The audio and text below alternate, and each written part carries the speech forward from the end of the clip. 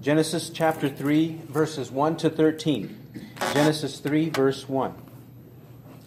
Now the serpent was more crafty than any beast of the field which the Lord God had made. And he said to the woman, Indeed, has God said, You shall not eat from any tree of the garden? And the woman said to the serpent, From the fruit of the trees of the garden we may eat. But from the fruit of the tree which is in the middle of the garden, God has said, You shall not eat from it or touch it, lest you die. And the serpent said to the woman, You surely shall not die, for God knows that in the day that you eat from it, your eyes will be open, and you will be like God, knowing good and evil. When the woman saw that the tree was good for food, and that it was a delight to the eyes, and that the tree was desirable to make one wise, she took from its fruit and ate, and she gave also to her husband with her, and he ate. Then the eyes of both of them were opened, and they knew that they were naked. And they sewed fig leaves together and made themselves loin coverings. And they heard the sound of the Lord God walking in the garden in the cool of the day. And the man and his wife hid themselves from the presence of the Lord God among the trees of the garden. Then the Lord God called to the man and said to him, Where are you? And he said, I heard the sound of you in the garden, and I was afraid because I was naked, so I hid myself. And he said, Who told you that you were naked? Have you eaten from the tree of which I commanded you not to eat? And the man said, The woman whom you gave to be with me, she gave me from the tree, and I ate. Then the Lord God said to the woman, What is this you have done?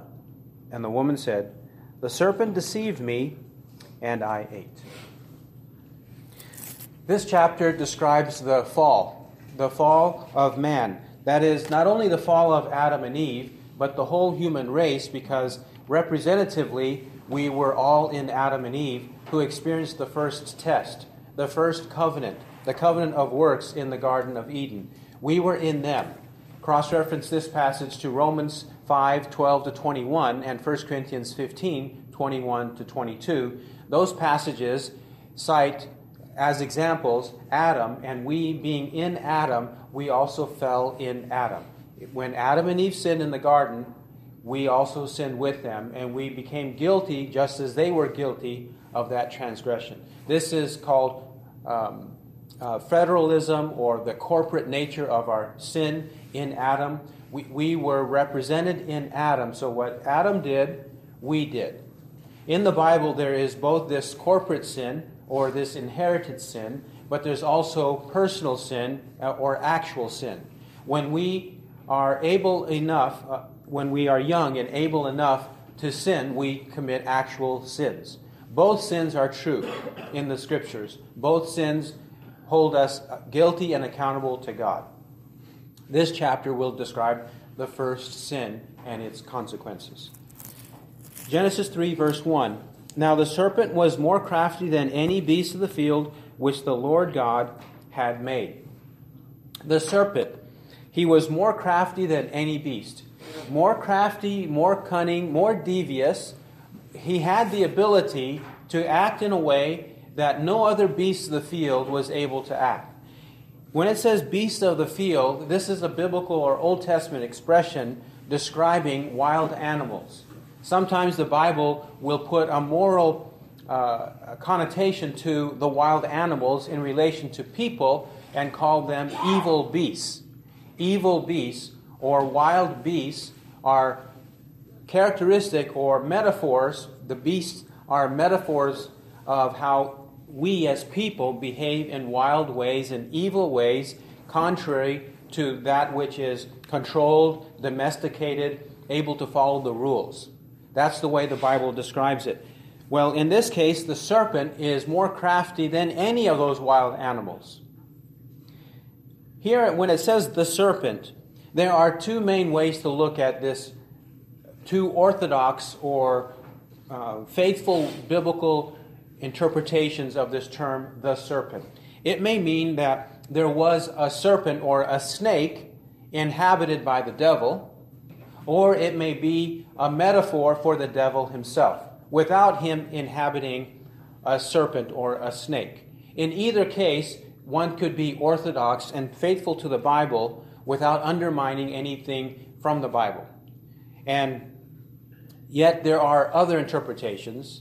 For example, the serpent, in a third interpretation, would be the skeptical, liberal, unbelieving interpretation that says the serpent is just a myth. It's just a story. It's a fable, something fictitious that never happened, but presented this way because the Bible is a book of myths and fairy tales, and just presented to convey some religious notion or some moral truth or some moral behavior or connotations to moral behavior, something of that nature. Well, we do not believe that the Bible teaches that the serpent was a fictitious character or anything of that nature. That's not the case at all. To establish that, we may cross-reference some of these references written here. Mark chapter 5, verse 13 is an example of how demons inhabited pigs. Remember, Jesus performed that miracle in which he caused the demons that were inside the human to be exorcised, removed from the human, and then thrown into the pigs. It's possible, biblically, in other words, for a spirit to inhabit an animal. And then, in Numbers chapter 22, 21 to 30, we have the example of Balaam and his donkey. Remember, Balaam's donkey, he was riding his donkey, going and about to do something God did not want him to do. And one of the ways God rebuked Balaam was to have Balaam's donkey talk to him. He was able to make the animal talk. And this is just an example of how God has the ability to use an animal, if Satan in fact did dwell in an animal, and make the animal speak. That is something that occurs in Numbers 22. Then, for the fact that we're dealing with something that is real, it was real in the time of the Garden of Eden and is real today, we have these other passages. John 8:44, Jesus said of his enemies, "You are of your father the devil. He was a murderer and a liar from the beginning." You are of your father. So spiritual descendants and enemies of Christ, these people are sons of the devil, according to John 8:44. And Jesus makes reference to our passage, Genesis chapter 8, because he says he was a murderer, he brought about death, and he was a liar, he lied to Adam and Eve. So Jesus confirms the historicity of this Genesis account. As well, the Apostle Paul, 2 Corinthians 11, verses 3 and then 13 to 15. 2 Corinthians 11, verses 3 to 15, the Apostle Paul makes reference to this incident. He says, "But I am afraid lest as the serpent deceived Eve by his craftiness, your minds should be led astray from the simplicity and purity of devotion to Christ." He refers to our passage, Genesis 3. He says, "As the serpent deceived Eve by his craftiness." By that one statement in that verse, he brings together Genesis 3, verse 1, he was more crafty than any beast of the field, and Genesis 3:13, when Eve admits to God, "The serpent deceived me and I ate." That means that the Apostle Paul also believed in the historical account recorded in the book of Genesis regarding the serpent and even the existence of Adam and Eve. Right. Verses 13 and to 15, 2 Corinthians 11:13. "For such men are false apostles, deceitful workers, disguising themselves as apostles of Christ. And no wonder, for even Satan disguises himself as an angel of light. Therefore it is not surprising if his servants also disguise themselves as servants of righteousness, whose end shall be according to their deeds." The servants of Satan disguised themselves. So when Satan appeared in the garden, he may have well also disguised himself. He may have, according to this passage in 2 Corinthians 11, 13 to 15. And even in brilliant light. Even in brilliant light, because it says he disguises himself as an angel of light. He pretends to be good and on your side of your friend when he's actually your enemy, right, and he is full of darkness and deceit. Furthermore, we have 1 Timothy 2, verse 15. 1 Timothy 2:15, it says that the woman, being quite deceived, fell into transgression. The woman, being quite deceived, fell into transgression. Then 1 John chapter 3, verse 8. 1 John 3, 8. There the apostle says that the Son of God appeared for this purpose, that he might destroy the works of the devil. That he might destroy the works of the devil. Which means that Jesus came to reverse this work, or these works, the curse, the misery, the death that came into the world because of the devil. Then, we have in Revelation chapter 12, verse 9, Revelation 12, 9, 15, and then 20, verse 2. In these passages, the Apostle John brings together a few common names of the devil, or Satan. He brings them together so that we have great clarity. We're talking about the same individual, the same master evil spirit, the same prince of all the demons. That is Satan. Revelation 12:9, he says, "And the great dragon was thrown down, the serpent of old, who is called the devil and Satan, who deceives the whole world. He was thrown down to the earth, and his angels were thrown down with him." The same in verse 15. The serpent poured water like a river out of his mouth after the woman, so that he might cause her to be swept away with the flood. And verse 13. "And when the dragon saw that he was thrown down to the earth, he persecuted the woman who gave birth to the male child." Furthermore, we have chapter 20 and verse 2. Revelation 20, verse 2. "And he laid hold of the dragon, the serpent of old, who is the devil and Satan, and bound him for 1,000 years. Finally, Romans 16:20 describes his outcome, his final doom, when it says, "The God of peace will soon crush Satan under your feet." Right. That there is a day of judgment coming for the serpent, and we will participate in putting the serpent, Satan, under our feet. From all of these accounts in the Scriptures, it is very clear that we're dealing with a real, dangerous, evil, malicious spirit called the devil or Satan, most commonly. And this is the one who approached Eve. And he said, verse 1, Genesis 3:1, "And he said to the woman." We note here, he approached the woman. He did not approach the man with this dialogue, but the woman.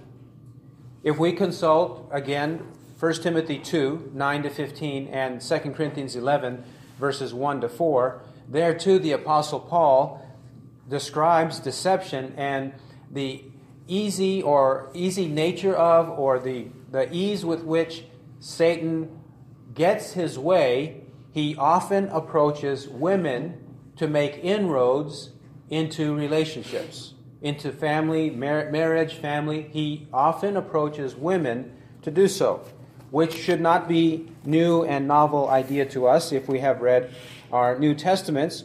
For the Apostle Paul also says in 2 Timothy chapter 3, 2 Timothy 3, verse 6, "For among them are those who enter into households and captivate weak women weighed down with sins, led on by various impulses, always learning and never able to come to the knowledge of the truth."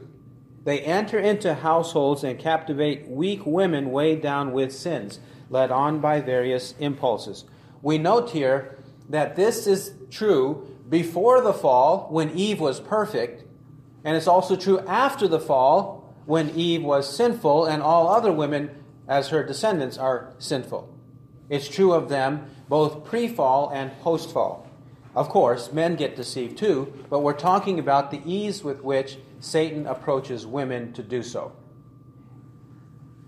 Then he says, "Indeed, has God said?" Indeed, has God said? God has said already. We know from chapter 2 From chapter 2, verse 16, we know God has said. We have absolute, definite, certain clarity about what God said. Chapter 2, verse 16, and the Lord God commanded the man, saying, from any tree of the garden you may eat freely, but from the tree of the knowledge of good and evil you shall not eat, for in the day that you eat from it, you shall surely die. Is that not clear? Is that not definite? Is it not absolute? We know what he's talking about. And certainly Adam, before the fall, without any sin nature, he would have known what God was talking about. It would have been absolutely clear in his mind.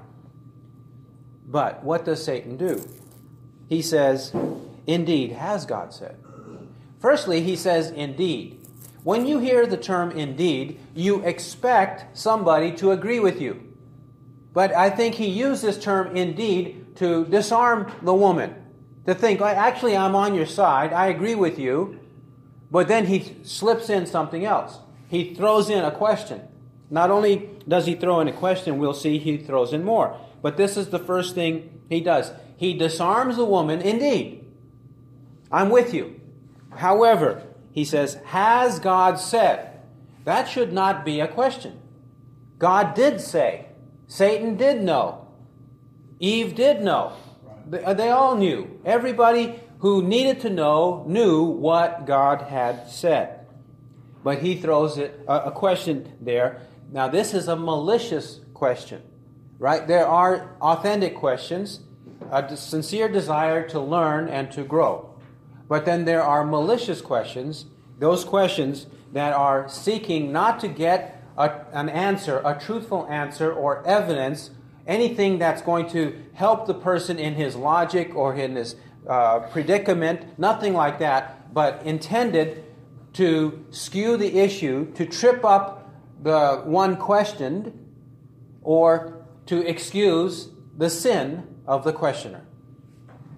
That's what Satan does here. Then what does he say? You shall not eat from any tree of the garden? Did God say you shall not eat from any tree of the garden? Notice, immediately he makes God out to be a miser. Somebody who's stingy. Somebody who created, but he does not provide for his creation. He's holding back. He's not helping. He's not assisting. He does not give what he ought to give as our Creator.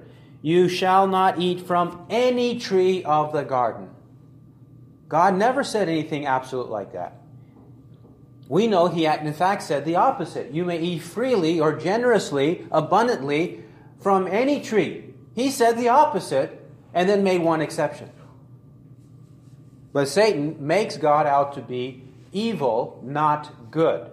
Unloving when he is loving. Ungracious when he is actually gracious. Unprovidential when actually he is providential. He provides for his own. Verse 2, and the woman said to the serpent, from the fruit of the trees of the garden we may eat. The woman said to the serpent. Now, I take the view that Adam was there with her. And I take that view because of verse 6. It says, she gave also to her husband with her. Why would Moses tell us by the Holy Spirit that her husband was with her if he was not with her? Right. In proximity and in earshot of this conversation. Yeah. He must have been there. He must have been with her. He must have. And so, in verse 2, and the woman said to the serpent, why did the woman speak up when the man should have spoken up at least by that point? Why did he not speak up? Why did she speak up? Remember, from Genesis 3:15 to 17, we have said that Adam was created to be a provider, to cultivate, a protector, to keep or to guard, and then a teacher or a pastor to teach the Word of God to his wife and family, from verses 16 and 17. And in this regard, Adam is not protecting. He's not protecting and he's not pastoring. And he's not even being a good provider, because So the serpent wants to provide food for Adam and Eve in a wrong way, and Adam knew the right way to have the provisions of the family met. So now he is breaking all three by his silence, because he's there with her. Verse 2 continues with Eve's answer. From the fruit of the trees of the garden we may eat. From the fruit of the trees of the garden we may eat. She did not say from any of the trees of the garden. She also diminished the goodness of God by her answer. She also did not say, we may eat freely, generously, abundantly. She didn't say anything like that. She also there mitigated and diminished the goodness of God in her answer. She's already conceding to the serpent in her answer. Verse 3, but from the fruit of the tree which is in the middle of the garden, God has said, you shall not eat from it or touch it, lest you die. But from the fruit of the tree which is in the middle of the garden. Well, what's the name of that tree? And why do you suppose she did not give the name of that tree in her answer? What's the name of it? We know the name of it from 2 verse 9 and 2:17. 2:9 tells us that in the midst of the garden, it says, and the tree of life, the tree of life also in the midst of the garden, and the tree of the knowledge of good and evil, verse 9, and then verse 17. But from the tree of the knowledge of good and evil you shall not eat. God gave it a name, the tree of the knowledge of good and evil. Eve did not give it a name. She just said where its location was. That's all she mentioned. Now, why do people not give the true names of things?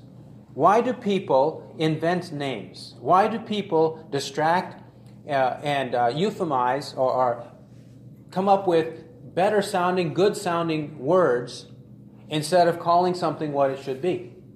They do so in order to alleviate the gravity of what they are about to do or what they have done. They do so in order to alleviate or palliate their guilt from what they do. That's why they don't give it the name. And in this case, if she had said the tree of the knowledge of good and evil, then she would have been more reminded of the fact that God said no. And that it would have been evil to partake of it. Because the moment she says the word evil, it would have been another help for her to understand it would have been evil to partake of it. But she avoids those words in order to say that tree, the tree in the middle of the garden. That one over there. Further, she says, you shall not eat from it or touch it. Now, did God say not to touch it?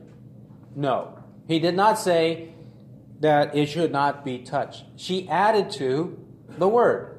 So far, we've been mentioning how she has subtracted from the word. She has subtracted from the word. She has taken away from the word the exact words that God spoke. Now she has added to it by saying, or touch it. This is why Moses, in the law of Moses, such as in Deuteronomy 4:2 and 12:32, he warns the people when they receive the inscripturated word of God, do not add to it and do not take away from it. Do not add to it and do not take away from it, because this is the common sin that happens when sin occurs, that we either add to God's word or we subtract from it in order to justify our actions. But that's not what he said. Then in verse 3, Genesis 3:3, lest you die, or else you'll die, she says, or else you'll die. This is another example of how she removed something from the Bible. Notice 2:17 says, you shall surely die. God spoke with clarity and definiteness. You shall surely die. Certainly that will happen. But she mitigated that too by just saying, lest you die, or else you'll die. Now, that is true. It's a partial truth. They would have died, but God didn't say it that way. He said it in a way that would have heightened the severity, heightened the acknowledgement of the penalty of their disobedience. That's the way he said it. Verse 4, and the serpent said to the woman, you surely shall not die. The serpent is still talking to the woman. Problem, right? That continues. Then he says, "You surely shall not die." To this point, he has been dancing with the Word of God. He's been using deception. He's been using a cloak to get his way here or there, nudging and fudging here or there with the woman.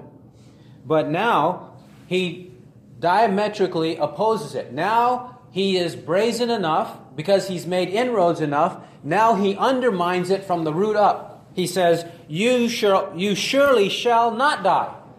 The word God said above in 2:17, you shall surely die. He says, you surely shall not die. He directly contradicts the word of God in the face of the woman. This is the way that Satan behaves. He comes in sneakily. He comes in like that. But ultimately, even though he presents himself as being agreeable, he's going to eventually be directly against God. He will show himself to be that way. Not only that, but he's going to directly, in verse 5, directly contradict God or contradict the goodness of God by mentioning God. Notice, verse 5, "For God knows that in the day you eat from it, your eyes will be open, and you will be like God, knowing good and evil." God knows what's going to happen, and God is withholding something from you. He's withholding this fact that you will be like God, knowing good and evil.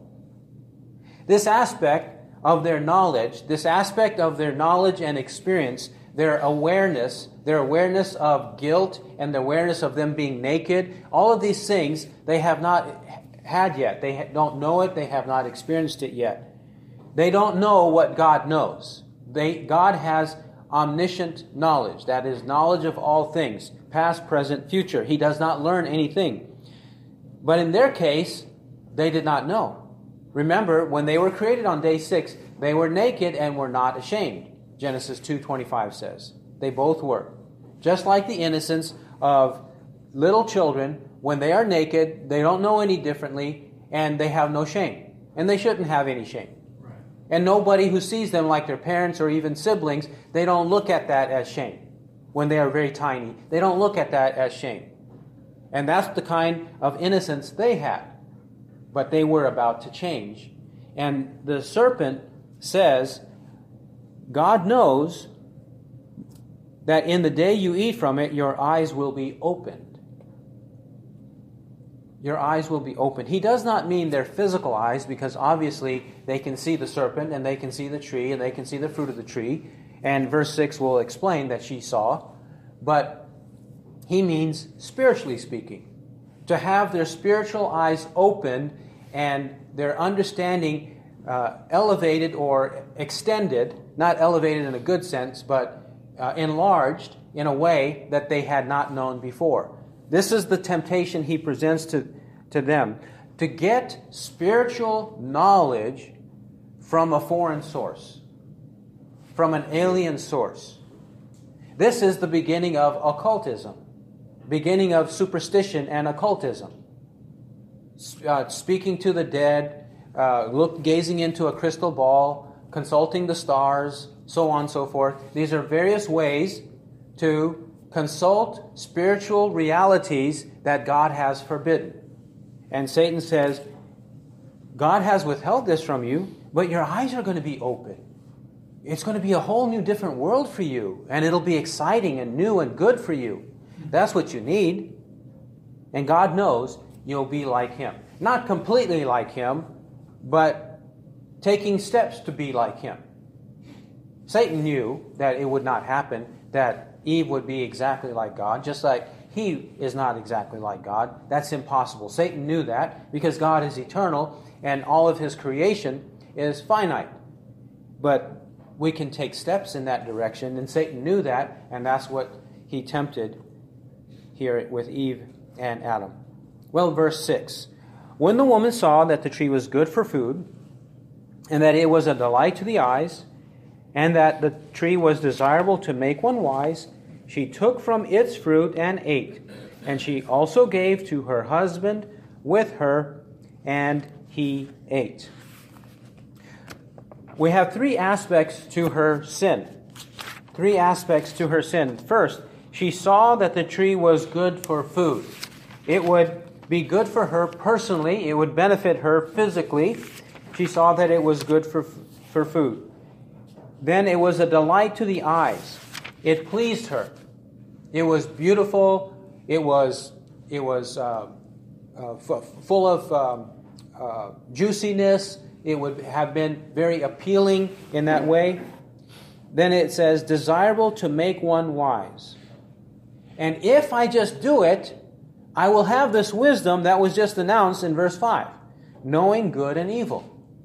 If I just do it, then I'll be better. It'll be better for me, and I'll be wiser if I do this deed. In 1 John chapter 2, the apostle alludes to this in 1 John 2, verse 15. Do not love the world, nor the things in the world. If anyone loves the world, the love of the Father is not in him.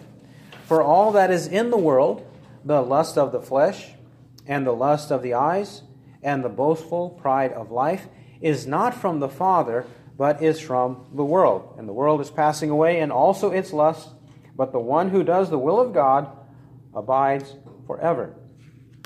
The Apostle John is referring back to Genesis 3, verse 6.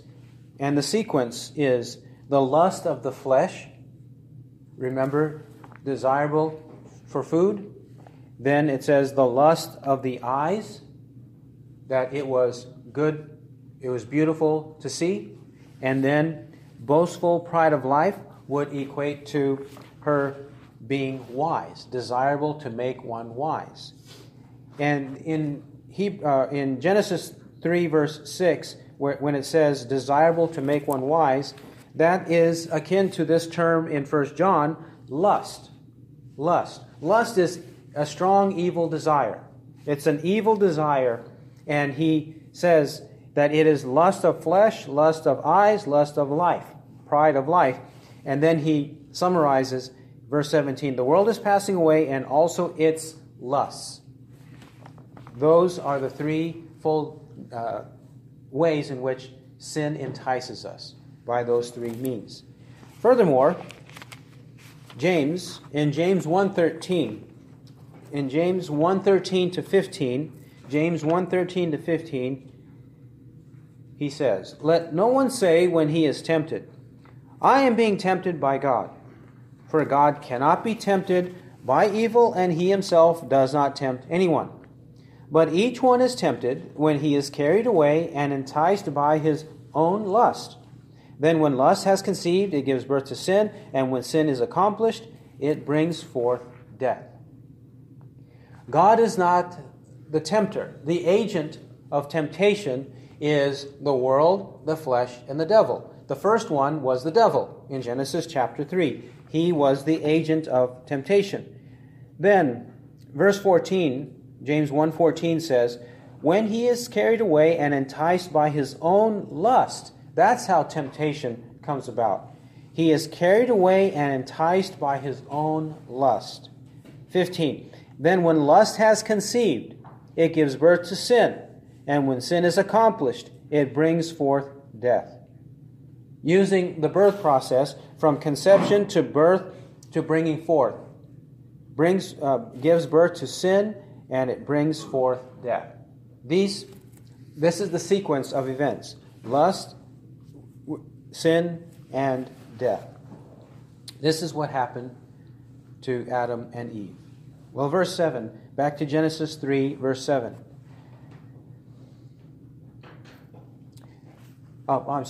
In verse 6. Verse 6, at the end of it, it also says, she also gave to her husband with her, and he ate. Why, if he was such a burly and tough man, why did he not say no? Why did he not put a stop to it? He didn't put a stop to it in the conversation, but now he could have put a stop to it in the action. Right. Why didn't he stop it? He could have said, no, we're not going to do that. I'm not going to do that. But he did not.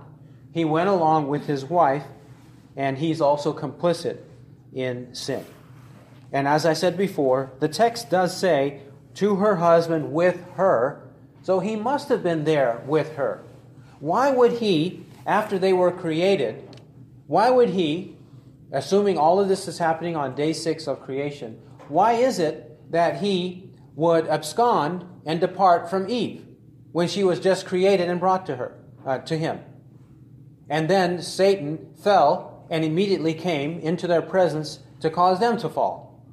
Why would he go to another part of the garden? Well, what would he go and do? He just said, this is now bone of my bones and flesh of my flesh. She shall be called woman, for she was taken out of man. He's excited that he has a suitable partner. Rightfully so. Well, why would he leave that suitable partner and go look at birds and bees on the other side or something? No. He would be right there with her. That's what the text says. To her husband, with her, and he ate. If he wasn't with her, then why does it say with her? He was with her.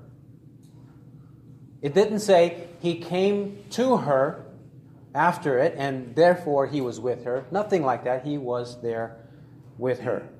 And he did not act accordingly in the right way.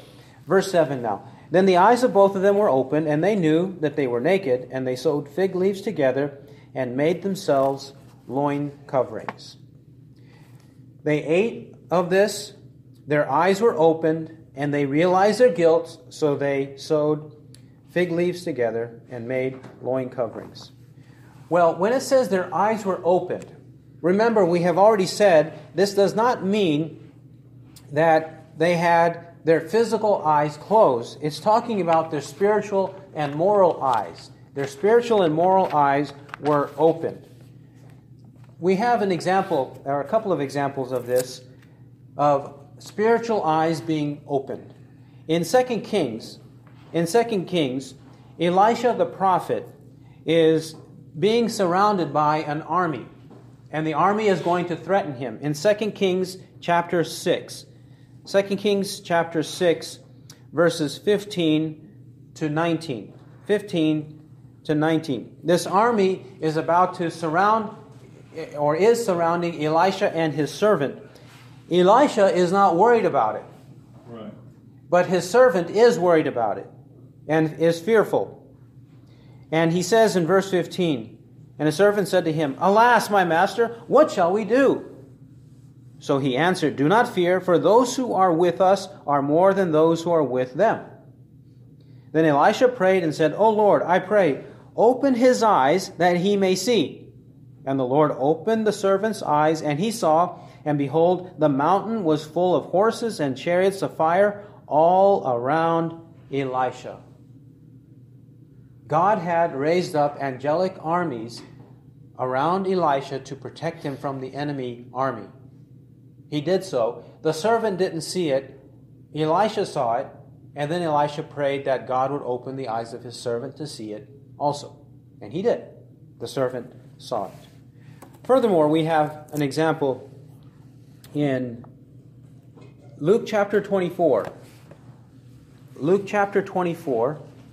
Remember, on the road to Emmaus, 2 disciples are walking and Jesus encounters them. They dialogue and Jesus teaches them about himself from the Old Testament and how he fulfilled everything from the Old Testament.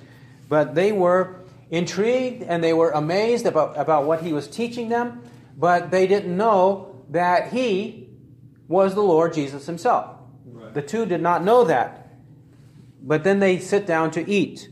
And once they eat the bread, it says in verse 31, he broke the bread, he gave it to them, and then it says in verse 31, Luke 24:31, and their eyes were opened, and they recognized him, and he vanished from their sight. Their eyes were opened, and they recognized him, and he vanished from their sight. They have now come to a full restoration in terms of knowing. They heard these words of God, but they didn't actually come to full faith in those words of God until their eyes were opened to recognize Christ. And then they later say, were not our hearts burning when he was explaining the scriptures to us? We knew that there was something going on, something right about this, but we just couldn't put it together until their eyes were open. So they saw spiritually and physically that Jesus was the Christ. And since we're in Luke 24, another example is verse 45 when it says, "Then he opened their minds to understand the Scriptures." He opened their minds to understand the Scriptures. Well, in the negative sense, their eyes were opened in Genesis 3, but in a positive sense, their eyes and minds were opened in Luke 24. This is what happens. They knew what they did. They had a sense of guilt. They knew that they were naked. Nakedness and guilt now go together. This is what God ordained to happen when they partook of that tree and failed this test. When they partook, they knew they were naked, and now they have shame and guilt. In chapter 2:24, it says they were not ashamed. Now they have shame. And now that they have shame, they sewed fig leaves together and made themselves loin coverings. They put this covering on themselves to keep their shame away from God and others. It's just the two of them, but they have this immense guilt that they sew fig leaves together to cover their shame. How could that be? That they could imagine that they could sin without the knowledge of God and then cover their shame with these fig leaves without the knowledge of God, that God would not know what happened, and that they were shameful, and they felt shame. How could they imagine that? But that's what we all do. When sin happens to us, what is it that we do? We end up denying at least 3, if not more, basic characteristics. Let's say 5 basic characteristics of God. We end up denying His omniscience. We end up denying His omnipotence. We end up denying His omnipresence.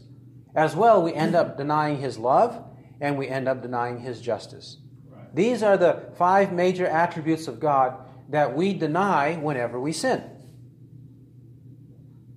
And that's what they did. And it's so foolish because they sewed these fig leaves together and made themselves these loin coverings. And notice in anticipation, verse 21, God, after He confronts them, He puts garments of skin on them. They put fig leaves on themselves, but God put garments of skin on them for a reason. He put a better covering over them than the measly and weak covering that they could provide for themselves. Now the confrontation, verses 8 to 13. "And they heard the sound of the Lord God walking in the garden in the cool of the day. And the man and his wife hid themselves from the presence of the Lord God among the trees of the garden." They hear the Lord God walking in the garden in the cool of the day. The cool of the day is likely late in the afternoon and early in the evening, before it's dark. That would be the cool of the day. And when it says they heard the sound of the Lord God walking, this must mean that He came in some kind of powerful and ominous, frightening way. He did not come with a gentle spirit, with a gentle voice. He came like He did at Sinai, most likely. He came like that when on Mount Sinai there was thunder and lightning, there was earthquake, and it made the people fear and tremble. And this is what they do. They hid themselves. God's approaching, and they hide themselves from the presence of the Lord God among the trees of the garden. Now, it says God walked. God walked in the garden. If we are to take this literally, which I think we should, that God walked in the garden, then how could this be but for a pre-incarnate appearance of Christ? A pre-incarnate appearance of Christ, or Christophany, appearance of Christ before His incarnation in the Old Testament. There is biblical evidence that He appeared to many individuals in the Old Testament before His actual incarnation. He temporarily assumed a physical form or some kind of visible form in order to manifest His word and will to the people. He did so, I believe, here in Genesis 3, verse 8. Some cross-references to consult on this. The most important one is John chapter 1, verse 18. John 1:18. "No one has seen God at any time. The only begotten God, who is in the bosom of the Father, he has explained him. John says no one has seen God at any time. If no one has seen God at any time, that means that nobody has seen God at any time. Yeah. Right? Any time. That is, before Christ's incarnation, during his incarnation, or after his incarnation, no one has seen God at any time. So if no one has seen God at any time, then who was seen in the Old Testament, such as Genesis 3, verse 8, or to Abraham, to David, to Moses, who was seen? It must have been Christ, because that's what John 1:18 says. The only begotten God, or the only begotten Son, who is in the bosom of the Father, he, the Son, has explained him, the Father. The Son explains the Father. The Son interprets the Father. That's what John 1:18 says. And for the fact that nobody can see God, John 4:24 says, God is spirit. Spirit is invisible, intangible. You cannot see spirits unless a spirit chooses in some miraculous way to manifest himself by glory or human form, something of that nature. Then the spirit can be seen. Otherwise, the spirit is invisible. Jesus said in Luke 24:36-39, handle me and see, for a spirit does not have flesh and bones as you see that I have. A spirit does not have flesh and bones as you see that I have. Just as the wind and the breath we do not see them with our eyes, in the same way a spirit does not have flesh and bones. And that's the way God the Father is, and we know that's the way the Holy Spirit is, and that's even the way the Son of God was before his incarnation. As deity, the Son of God is invisible. He possesses a divine nature, but as humanity, he has a human nature without sin. Jesus was invisible and is invisible as God, but he is visible as a man. This is who appeared in Genesis 3:8. Jesus appeared here in the garden to Adam and Eve to announce judgment. Moreover, we need to note in verse 8 it says, in the cool of the day. In the cool of the day. On what day did the fall occur? On what day did the fall occur? If we were to consider some of the biblical evidence for this, we should note that in chapter 3, verse 8, when it says in the cool of the day, why does it say the day when it may be that it's referring to the sixth day? The day in which they were created is the day in which they fell. So it's referring to the same day, the day, that day. Another thing we need to consider is that Adam and Eve, if they had procreated, and they were commanded to, right? Be fruitful, multiply, and fill the earth. And God blessed them, and God said to them, be fruitful, multiply, and fill the earth. Genesis 1:28. If they had procreated for a day, a week, a month, a year, inevitably they would have had children. There was no sin in the world, so there would have been no infertility, right? No sin in the world, no infertility. So she would have conceived the first time they had sexual relations. So if they had copulated for the first time and she had conceived, then their child would not have a sin nature. And that would be impossible. Because in the Bible, it is impossible for any of the descendants of Adam and Eve not to have a sin nature. Moral depravity. Original sin, inherited sin and guilt, inherited condemnation, various ways that we could describe this truth. So it had to be that they fell on the sixth day. And there are other reasons that we may also present, but those are a couple to think of to get your mind moving on this matter. But if you wanted to study this furthermore, there is a book called The Marrow of Modern Divinity. The Marrow of Modern Divinity by two Puritan authors, Fisher and Boston. And you can easily find their work and it's free on the internet, a PDF of their work. They list several reasons why the fall happened on the sixth day. And they also note that the Greek church fathers in the early church, they generally, universally believed in the same thing, that the fall happened on the sixth day. This is important as it relates not only to the entrance of sin and death in the world, but also in relation to the doctrine of creation, creationism. If we believe that the earth is 4.5 billion years old, and that men or humans have been on the earth for, say, 50,000 to 100,000 years, or even just to say 25,000 years ago, then you have to believe that there was death in the world, decay, misery, chaos, destruction, earthquakes, tornadoes, all kinds of things that bring destruction and misery to the world. And yet, in the Bible, there is no room for that. There's no place for that because it did not happen. And so the doctrine of creation and the doctrine of the fall, they go hand in hand. You cannot compromise either of them, because if you compromise either of them, you're going to jeopardize the gospel. Now you may say, how is the gospel jeopardized? Well, 1 Corinthians 15, 21 to 22. 1 Corinthians 15, 21 to 22. For by a man came death, so also by a man came the resurrection of the dead. Right. For as in Adam all die, so also in Christ all shall be made alive. There, the Apostle Paul connects the entrance of sin and death with the work of Christ, the resurrection of Christ, and the redemption that's in Christ, to be made alive in Him. So yes, they are all bound together. Creation, fall, redemption cannot be compromised. They must be understood correctly, and we can only do that biblically.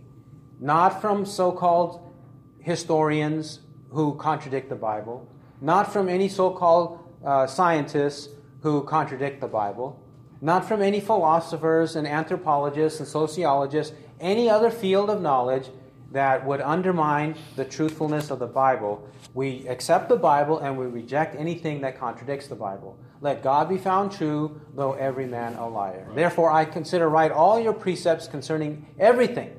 I hate every false way. That is the assumption we should have. God's word is true, and anything that undermines it, contradicts it, mitigates it, is wrong and false and must be rejected. Next, verse 9. Genesis 3:9. Then the Lord God called to the man and said to him, "Where are you?" Observe in verse 9 that God called to the man. The woman was the one who was in dialogue with the serpent, and the woman was the one who gave to the man, but God called the man. He called the man first and said to him, "Where are you?" When it says, "Where are you?" God is not ignorant. He is merely using human expressions, anthropomorphic terms, in order to bring out some truth or to bring out some reality. He is also like a judge. A judge who knows and has some idea of the circumstance in the trial with the criminal, right? He has some idea, but he asks the question in order to bring out the facts onto the table so that the criminal can express himself, or the criminal's lawyer express himself to see what exactly the issues are. And that's what God does here. He knows very well. He's omniscient. He did not need anything to be revealed to him. And we have a parallel to this in Genesis 4, verse 9. Then the Lord said to Cain, "Where is Abel your brother?" And he said, "I do not know. Am I my brother's keeper?" Now, when God asks him, "Where is Abel?" God knew, because when Cain refused to answer and expressed his ignorance, you see, God was not ignorant, and neither was Cain. But Cain pretended ignorance. I don't know. Cain knew he was in the ground, or his blood was on the ground. And when Cain refused to answer, God said, "The voice of your brother's blood is crying out to me from the ground." So God answered his own question. Sure. Because Cain refused to answer. So this is what God does throughout the Bible. Many times this happens. God will ask a question in order to bring the facts onto the table, or even to let the criminal indict himself, which is the case with Cain. And Also now with Adam. Verse 10. And he said, I heard the sound of you in the garden, and I was afraid because I was naked, so I hid myself. I was afraid because I was naked. God came to him in judgment, and it says here, I was afraid because I was naked. I knew I was guilty, I was naked. I now have this knowledge, this awareness that I did not have before, and so I was afraid of you. That's why he hid himself. But even then, is this not a foolish answer? Wasn't God going to find him out anyways? Isn't this what Moses said? Be sure your sin will find you out. Yeah. Remember, Moses said that? So God was going to find him anyway, so what's the point of hiding? What he should have done was to confess his sin. Confess and forsake immediately. Not wait for a confrontation, but to confess and forsake immediately. Then verse 11, and he said, Who told you that you were naked? Have you eaten from the tree of which I commanded you not to eat? This is similar to verse 9. God knows, but he is interrogating him. Who told you that you were naked? How did this come about? Have you eaten from the tree of which I commanded you not to eat? It was a commandment that he transgressed. Verse 12, and the man said, The woman whom you gave to be with me, she gave me from the tree, and I ate. Now he deflects. The man, instead of confessing at this point, he deflects to the woman. He says, the woman whom you gave. So the human agent is to blame, and the divine agent is to blame. God is to blame. Remember what James said in James 1:13? Let no one say when he is being tempted, I am being tempted by God. Why would James say that? Because ultimately, we find a way to wiggle here and there, and then to rise up to heaven and shake our fists and gnash our teeth at God himself. That's the way sin works. That's the way people are. They'll take their sin and then shift it onto a human agent and then to God himself instead of receiving and admitting their own guilt. Verse 13. Then the Lord God said to the woman, What is this you have done? And the woman said, The serpent deceived me, and I ate. The serpent deceived me, and I ate. He says to the woman, What have you done? This is similar to verse 9 and 11. God knows, but he just wants the woman to answer. And she says, The serpent deceived me, and I ate. She admits the truth here, but still it's not a confession. It's not a full confession. Right. Because she admits the truth that the serpent deceived me, but the question is, why did that happen in the first place? Why did you dialogue with him? Why did you succumb to him? Why did you do it? Why did you not only dialogue, but why did you perform the pernicious deed of eating it? Why did you do this? And why did you not defer to your husband? If you weren't going to answer, let your husband deal with it and let him answer. None of this is happening, and there's no straightforward confession. She's also, in a way, shifting it to the serpent. Right. The serpent deceived me, and I ate. Then lastly, when she says the serpent deceived me, this is the nature of the devil. We already said from John 8:44, you are of your father the devil. He was a murderer and a liar from the beginning. And in 1 Timothy 2:14, it was the woman who was quite deceived. 2 Corinthians 11:3, just as the serpent deceived Eve by his craftiness. Deception is the mode of operation of the devil. Right. The devil is a devil of deceit. Right. This is the way he works. This is the way he trips up people and entraps them to sin. So we have to be on guard. We have to be on guard because deception is around the corner, and we should not be disarmed. We should not be twiddling our thumbs. We should not be sleeping. We should not be getting drunk in the middle of the night and all kinds of things like that we do to disarm ourselves and to be daisy and to be dopey in the way that we behave so that we're easily deceived. No, we have to put on the full armor of God that we may be able to withstand all the fiery darts of the evil one. That's how we should be. He who has ears to hear, let him hear what the Spirit says. Amen.